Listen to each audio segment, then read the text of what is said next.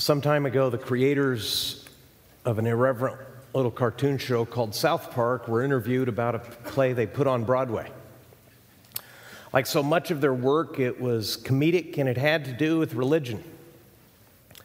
They found all kinds of humor in every kind of religious expression, Christianity, Judaism, Islam, all of it, including the religious stance of atheism. And in talking about their new show and their new musical, which dealt so much with religion, they said this to the Wall Street Journal. "We are fascinated by the idea that happiness and faith could be higher values than truth."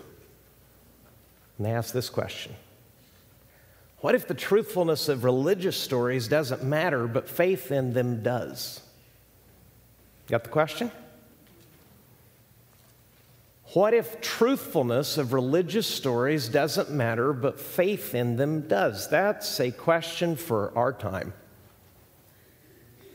And they're asking a question, but really making a point. Have you ever asked a question to make a point? My sons are playing, well, one of them is. I keep forgetting one of them graduated, but one of my boys is playing football, and I love to hear the questions that coaches ask. Many times they're not actually seeking information, they're delivering it. Like this: how many times do I have to tell you? What is wrong with you? Why don't you understand what you are supposed to do? And hardly ever does the kid reply, because he knows it's not a real question, it's a point. What these guys are saying is we're getting used to the idea, and they say we don't have faith, but we admire it. We like what faith does to people. If it makes life more beautiful, if it makes life more meaningful, who cares if it's true? That's the heart of the question. And you need to have an answer for that. Because today we're talking about the most extraordinary thing that's ever happened in human history. As I hope to show you from the Bible, it is the very basis of your faith. If it didn't happen, there's no real point in being here. We're talking about the resurrection of Jesus. Of all the stories of faith that have ever been told, perhaps none is harder to believe than this, because in our human experience, dead people stay dead. Sometimes when you read the stories of the Bible, the historical accounts of the Bible, and make no mistake, the author of this gospel is taking great pains to let you know from the very beginning of his gospel, in the Gospel of Luke, that he is a second-generation Christian, that he wasn't an eyewitness to these events, but having been moved by them, and since they were so talked about, he said, I took it upon myself to investigate them carefully and to write down an orderly account of the life of Jesus. And he writes the Gospel of Luke in the form of a letter to a man named Theophilus, saying, this is what my investigation yielded. I set myself to find out of all the stories, all the things that were circulating about Jesus, what really happened, and here's what I learned, Theophilus. I'm at the end of his gospel, end of Luke's gospel, Luke chapter 24. Please, if you'll look there. We're going to read one of those stories that is absolutely, make no mistake about it, it is in the Gospels, it is in the Bible, because it wants to call forth your faith, your trust. See, what these comedians were asking is, who cares if it's true as long as you trust it? As long as you believe it, who cares if it actually happened? The Bible has an answer to that. I hope to share that with you. But we have to start with the story itself. In Luke chapter 23, and I've so appreciated what so many of you have told me about Pastor Fred's teaching and preaching last week. We read from Luke's account in Luke chapter 23, verse 44, it was now about the 6th hour, and there was darkness over the whole land until the 9th hour. All the sun's light failed, and the curtain of the temple was torn in two. Then Jesus, calling out with a loud voice, said, Father, into your hands I commit my spirit. And having said this, he breathed his last. Now Luke is going to start giving you historical detail, and his intention, I am convinced, is to certify to you, the reader, his first readers and any reader that would ever pick up his report, his investigation, he is now going to try to certify to you that Jesus actually died. As you read this, understand that in our age there is a bias against the past and there is a bias against the supernatural. I mean, we're in an age where things are trendy and 48 hours later nobody's heard about them. Remember the blue and gold dress?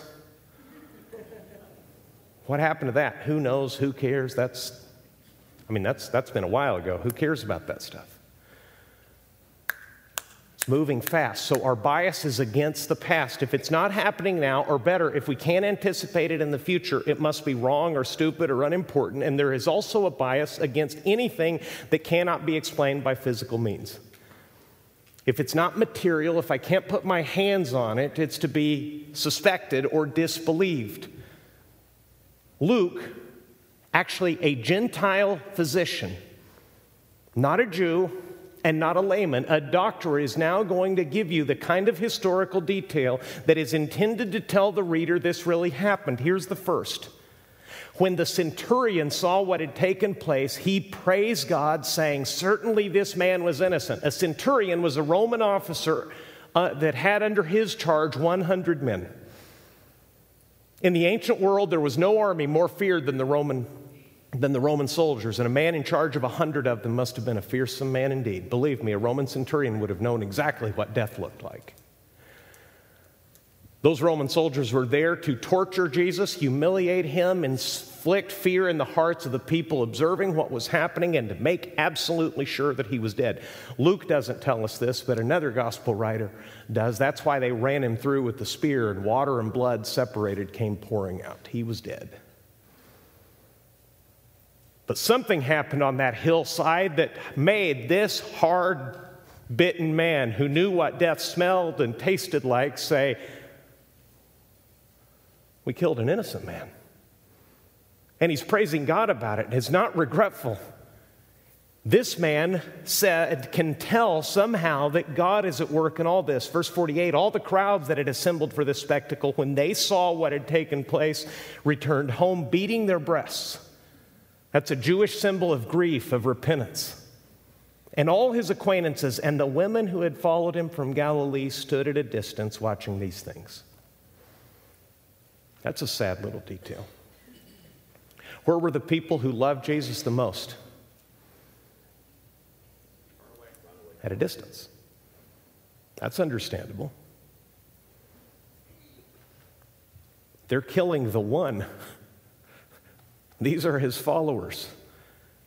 It would have taken rare courage, and only a few exhibited it that day, to stand near the cross of Jesus.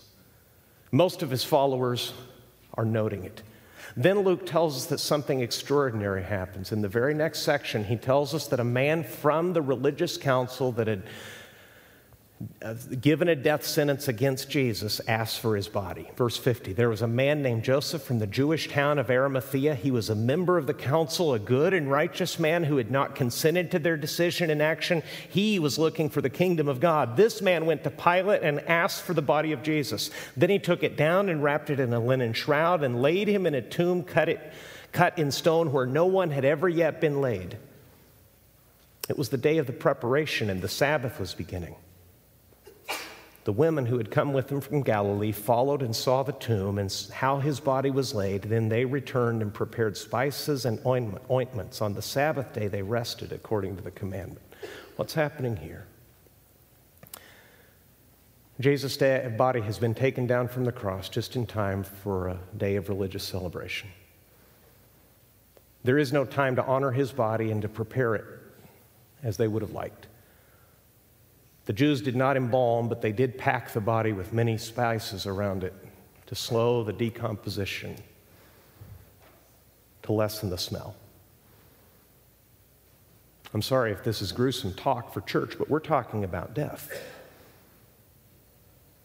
And what you have here are ordinary women, not religious women, not important women. You have ordinary women doing the best that they can. And you know, that's the best part of people. We have some amazing ladies who go once a week to feed the families at the Ronald McDonald House in Orange. And that's a place where death is hovering all the time. And there are many times where no human intervention can help. And you know what they do? They do the best they can. They make meals and they sit down and they listen and they talk and they laugh and they pray and they give comfort. They're doing the best they can. That's what these women are doing. They're observing the Sabbath and hurrying as best they can to make preparations to give Jesus a proper send-off. Why? Because he's dead. The soldier wasn't wrong. The crowd wasn't wrong. The women aren't wrong. When Joseph of Arimathea, certainly with help, went up a ladder to that cross and took a mangled corpse off the cross and wrapped it in a linen shroud. Normally you have to go to battlefields to see scenes that somber. We've done everything in our culture to make death removed, to make it look like it's not real. This is the first century. These are not stupid people. Make no mistake, they're ancient, not foolish. They know what death is, and they know that Jesus is dead.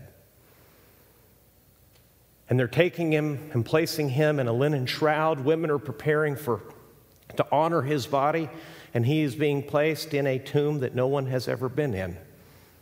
A borrowed tomb, a gifted tomb. Chapter 24, verse 1, but on the first day of the week, at early dawn, they went to the tomb, same women, taking the spices they had prepared, and they found the stone rolled away from the tomb. But when they went in, and they did not find the body of the Lord Jesus. While they were perplexed about this, can you understand their perplexity? See, if you make this a Sunday school story with the flannel graph, some of you remember flannel graph? You'll miss the point. These are real women walking into a day that is going to be hot, tracing their way as best they can to the spot they remember very well with these kinds of questions. How will we ever get access to the body? Luke didn't tell us, but Jesus' enemies feared even now that the body would be stolen, and a Roman guard had been placed on it with the seal of the government on top of it, saying, cross this and cross Rome and die just like he did.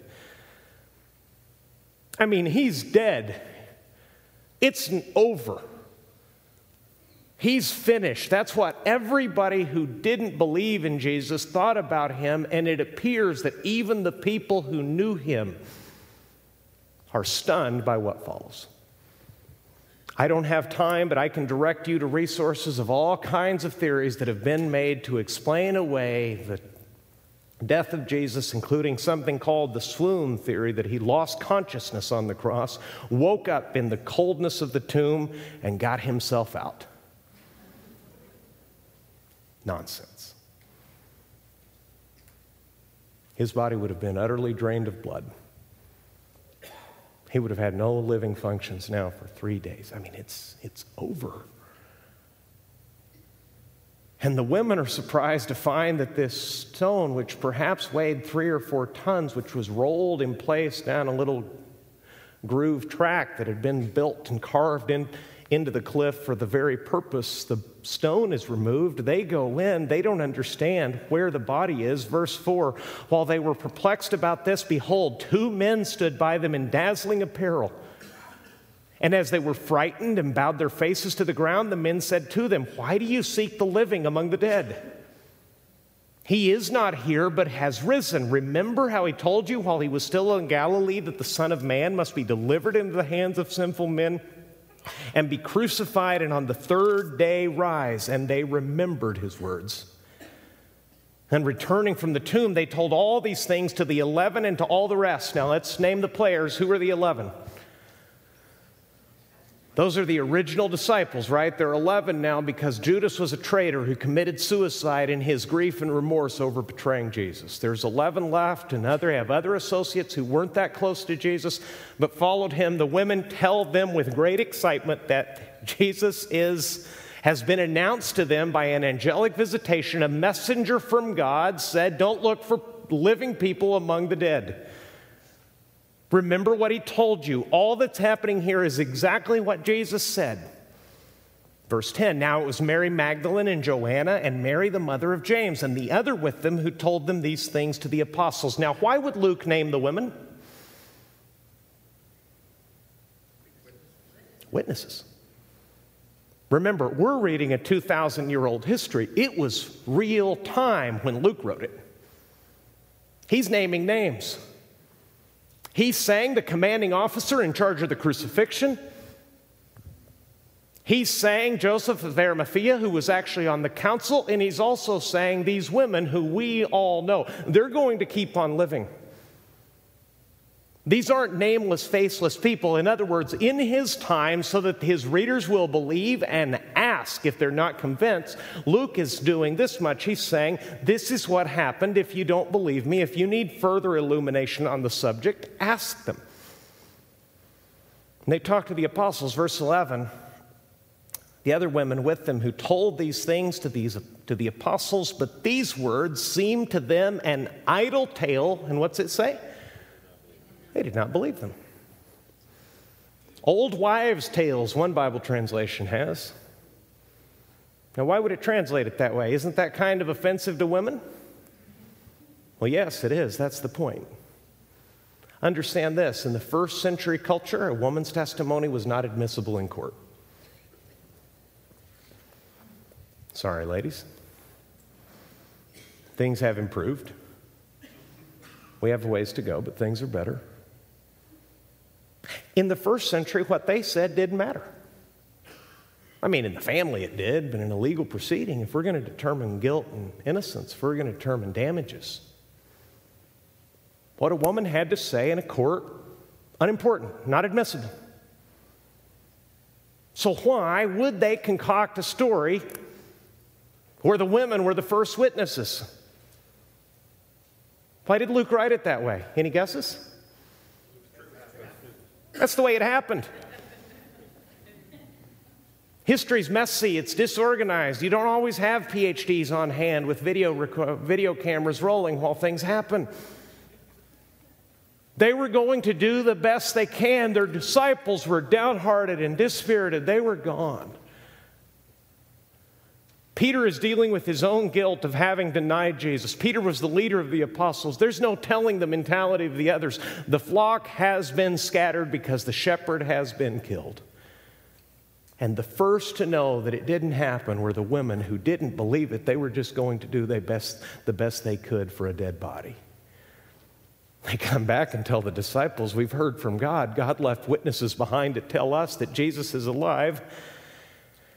And they did not believe them. But Peter rose and ran to the tomb, stooping and looking in. He saw the linen cloths by themselves, and he went home marveling at what had happened. I can well imagine. Love Peter. This is so characteristic of Peter. Later, you'll see him in the Gospel of John diving out of a boat and swimming 100 yards fully clothed because Jesus is on the beach. Peter, in other words, is an ordinary Christian. It's very hard for him to believe sometimes the things that God is doing and that God is keeping his promises, but he is at least eagerly going to investigate. That very day, two of them were going to a village named Emmaus, about 7 miles from Jerusalem, and they were talking with each other about these things that had happened. While they were talking and discussing together, Jesus himself drew near and went with them. This is a little funny, because they're going to be talking about him, and he's walking alongside listening. You ever had the privilege of listening to somebody talk about you when they didn't know you were there? It's actually one of the best features of speaking two languages. Sometimes people talk about me in Santa Ana, and I can listen in. Jesus is doing that. Two disciples were walking along the road talking about Jesus. It says, but their eyes were kept from recognizing him. And he said to them, what is this conversation that you were holding with each other as you walk? And they stood still, looking sad. Then one of them, named Cleopas, there's a name again, See, this isn't a fictional story. These things are happening with real people, and they're not the best people to create a story. It's recorded that way because that's the way it actually happened. He answered him, "Are you the only visitor to Jerusalem who does not know the things that have happened there in these days?" And he said to him, "What things?" And they said to him concerning Jesus of Nazareth, a man who was a prophet, mighty in deed and word before God and all the people, and how our chief priests and rulers delivered him up to be condemned to death and crucified him. But we had hoped that he was the one to redeem Israel. Yes, and besides all this, it's now the third day since these things have happened. Moreover, some women in our company amazed us. They were at the tomb early in the morning, and when they did not find his body, they came back saying that they had seen a vision of angels who said that he was alive. Some of those who were with us went to the tomb and found it just as the women had said, but him they did not see. Do they understand the story? They've got it. Are they the slightest bit encouraged about any of this? No. Why? Because they had a different expectation of Jesus. They said, "We thought he was the one who was going to take care of Israel." Verse 21, "We had hoped that he was the one to redeem Israel." They were right, they just didn't understand it even by half. So many people in Jesus' time thought that he was a political and a social deliverer. They lived under that heavy boot of the Romans every single day, and they thought Jesus was the one maybe to make them free, give them their nation back, give them their sovereignty, their freedom to worship God, someone to draw them close to God. They had no idea that his plan, as you're going to see in just about 2 more minutes, went far beyond anything they had expected. They're disappointed with Jesus. Part of following Jesus is from time to time, you're going to put false expectations on him and you're going to be disappointed with him. And that's why these Gospels are written in all of this beautiful, detailed, personal, historical accuracy. Jesus said to them, verse 25, "O foolish ones and slow of heart to believe all that the prophets have spoken. Was it not necessary that the Christ should suffer these things and enter into his glory?" And beginning with Moses and all the prophets, in other words, the entire Old Testament, he interpreted to them in all the scriptures the things concerning himself. Wouldn't you have liked to have been there for that Bible teaching session? I mean, I'm doing the best I can, but listen, this was the master class. This was it. He opened up the Bible and said, "Gentlemen, everything you've ever read, everything you've ever heard in the synagogue, everything your rabbis told you, if it wasn't about me, they were wrong. Everything God said pointed to me and to this moment." So they drew near to the village where they were going. He acted as if he were going farther, but they urged him strongly, saying, "Stay with us, for it is toward evening and the day is now far spent." So he went in and stayed with them. When he was at the table with them, he took bread and blessed and broke and gave it to them, and their eyes were open and they recognized him, and he vanished from their sight. I wonder what it was that finally opened their eyes. It was the work of God, but I wonder if these two were not there the day that Jesus fed 5,000. Because it said there he took bread and broke it and distributed it among them. I wonder if Jesus had a characteristic way of breaking bread.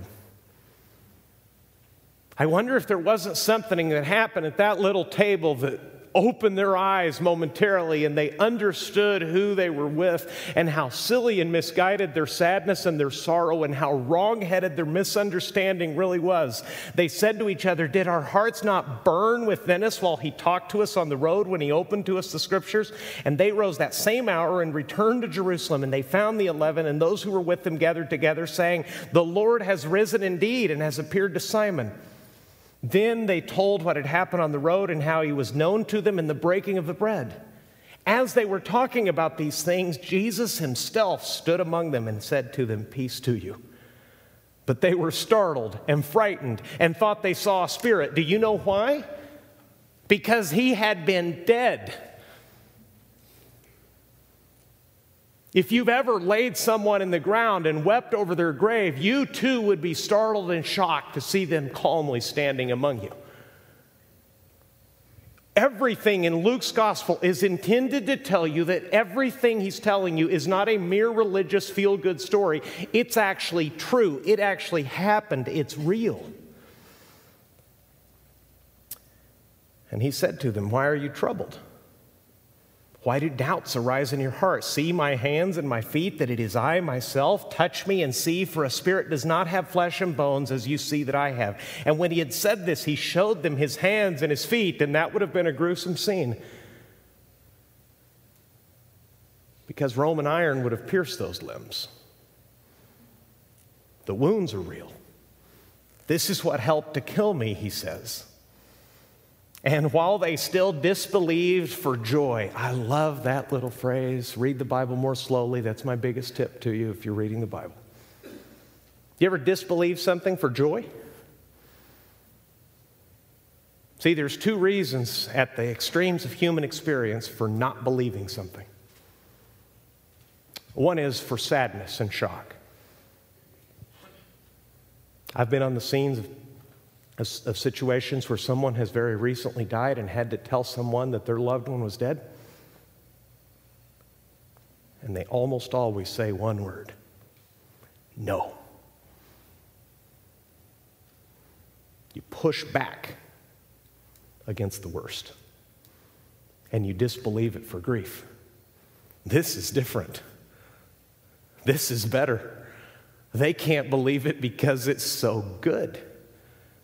They didn't see this one coming. Do you see how the disciples are coming off in this story? How do they appear to you as disciples so far in what you've read in Luke 24? Good guys, bad guys? Maybe not bad, but certainly lamentable, right? The women who are just doing the best they can so far, they're the best and only witnesses.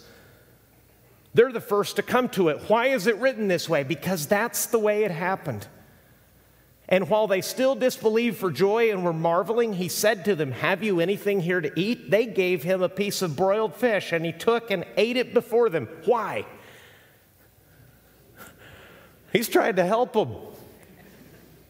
Look, boys, I'm eating. Remember all the meals we had? Remember how we used to laugh around the campfire? If you think Jesus doesn't have a sense of humor, again, read the Bible more slowly. He does. He's eating with them. He's trying to normalize their situation. He's trying to open their eyes to this extraordinary idea that this has actually happened. And he said to them, "These are my words that I spoke to you while I was still with you, that everything written about me in the law of Moses and the prophets and the Psalms must be fulfilled." Then he opened their minds to understand the scriptures, and he said to them, "Thus it is written that the Christ should suffer and on the third day rise from the dead, and that repentance and forgiveness of sins should be proclaimed in his name to all nations, beginning from Jerusalem. You are witnesses of these things, and behold, I am sending the promise of my Father upon you, but stay in the city until you are clothed with power from on high." Wow. What's Luke's point? He wants you to know that all of this is real. First of all, Jesus really did rise from the dead. He was actually dead. And the centurion and the female witnesses and the council member and the disbelieving disciples and people wandering into tombs and not understanding why the body isn't there. 2 disciples walking 7 miles from Jerusalem, grieving their fallen Savior. All of that is written so that Luke, the physician, the Gentile physician, could tell the readers then and now, this actually happened. And the point of Jesus really rising from the dead is this: Jesus really does save. He keeps opening the Bible with the same Bible you hold in your hands, the first 39 books of your Bible, the Hebrew Scriptures, saying, listen, read, understand, open your mind and see that I am the embodiment. I am the personal promise, and God has kept every single promise in me at this moment in history.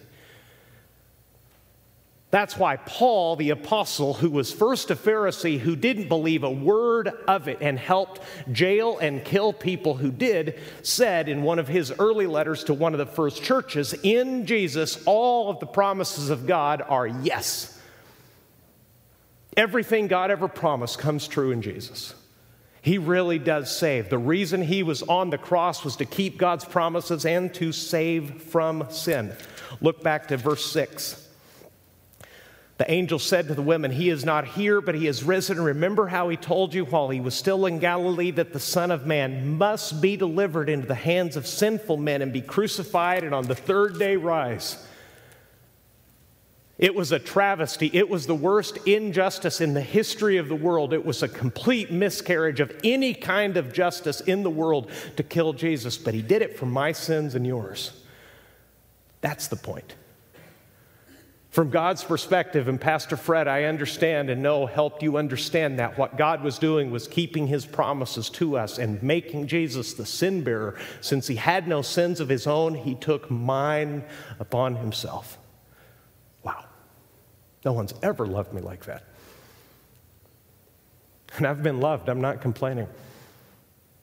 I've been more blessed than I can tell you by human love, but no one will ever love me like the Father loved me, to send his sinless Son into the world to take every wicked, ugly, nasty, embarrassing thing that if I told you, you wouldn't want me to ever open the Bible in front of you again. If you knew the real me and I knew the real you, we would never speak again out of sheer embarrassment. All of that was being laid on Jesus at the cross. The Bible explains it elsewhere like this: he knew him who had no sin to be sin for us. Jesus suffered for sin, Peter says, to take us to God. He was opening up that veil. He was building that bridge. He was extending his righteous, sin-bearing hand to the Father and taking ours. Jesus really does save. And that's the point. And here's Paul's answer, who gave his life for it. Here's Paul's answer to the Corinthian church, an early group of Christians who had a hard time believing in the resurrection. That may seem hard for you to understand, but there were, in the very first generation of Christians, there were some that heard the gospel from Paul who said, can't be true. Dead men don't come undead. If he was dead, that's it. And you can sympathize with them because that's the way we understand it to go. No one ever goes to a funeral expecting that the center of attention will rise and greet us. I mean, it's over. Death is final. Paul knows full well how difficult it is to believe what he's explaining, but he wrote in 1 Corinthians 15 this: "If Christ has not been raised, your faith is futile, and you are still in your sins. Then those also who have fallen asleep, in other words, who have died with their faith in Christ, have perished. If in Christ we have hope in this life only, we are of all people most to be pitied." That's a big verse, and that's the answer to the South Park guys. You understand what Paul's saying? Look at it carefully. If in Christ we have hope in this life only, we are of all people most to be pitied. In other words, if all Jesus does for you is get you a better life here, if the dead stay dead and there's no eternal life in Christ, but Jesus helps you make your life better, what's Paul say about that? It's pitiful. It's pathetic.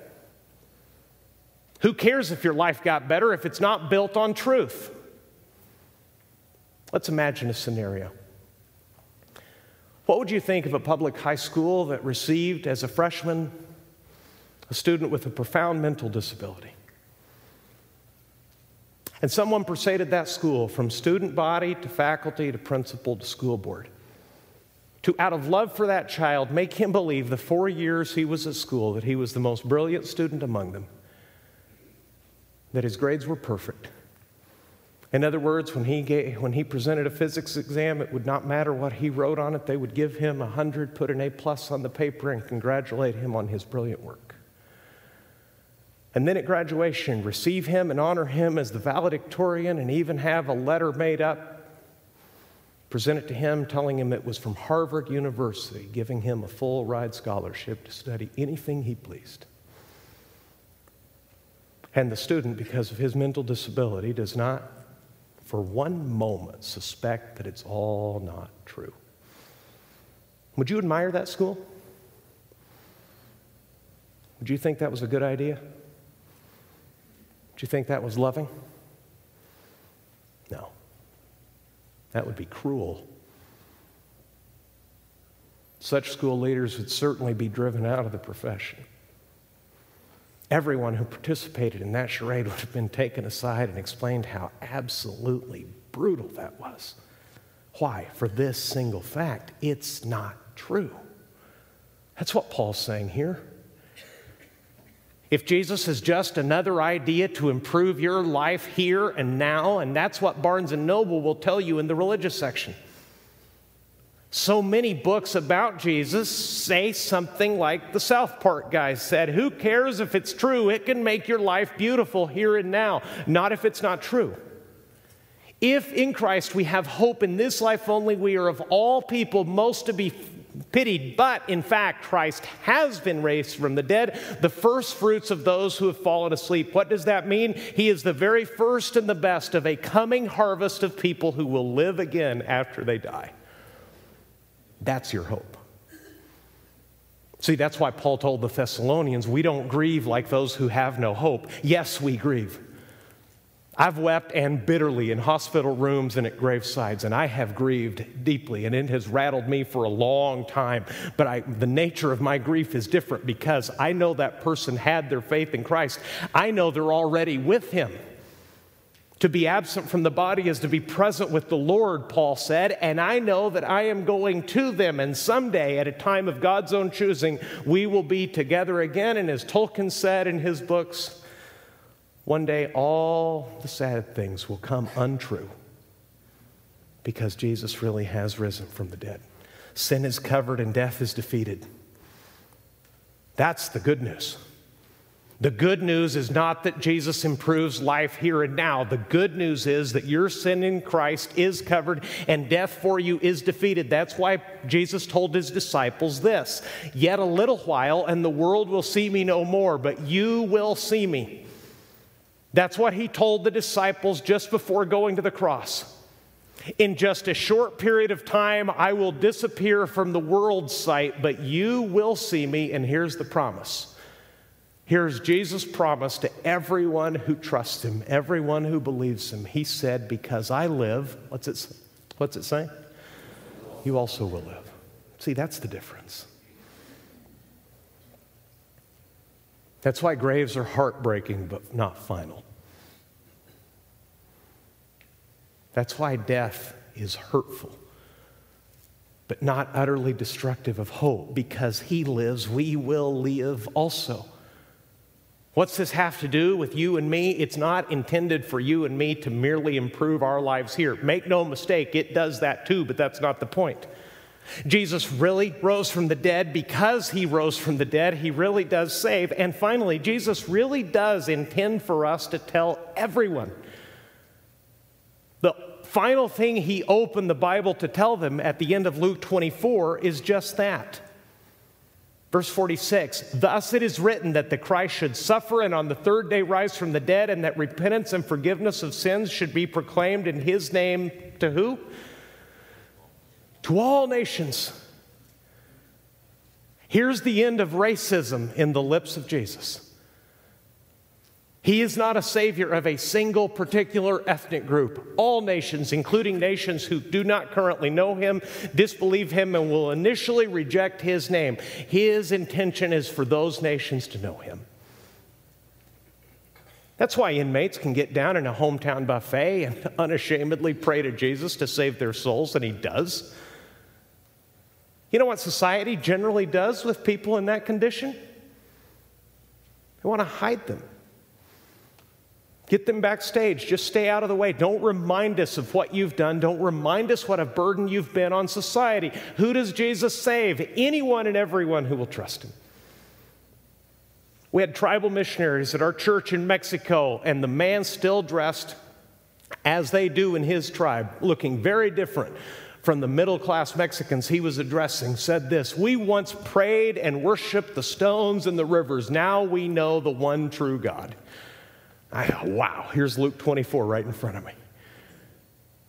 People walking 6 and 7 hours to church on Sunday because there was no church closer. That's why we were trying to help start churches so that they wouldn't have to walk quite as far. Who does these things? Jesus Christ.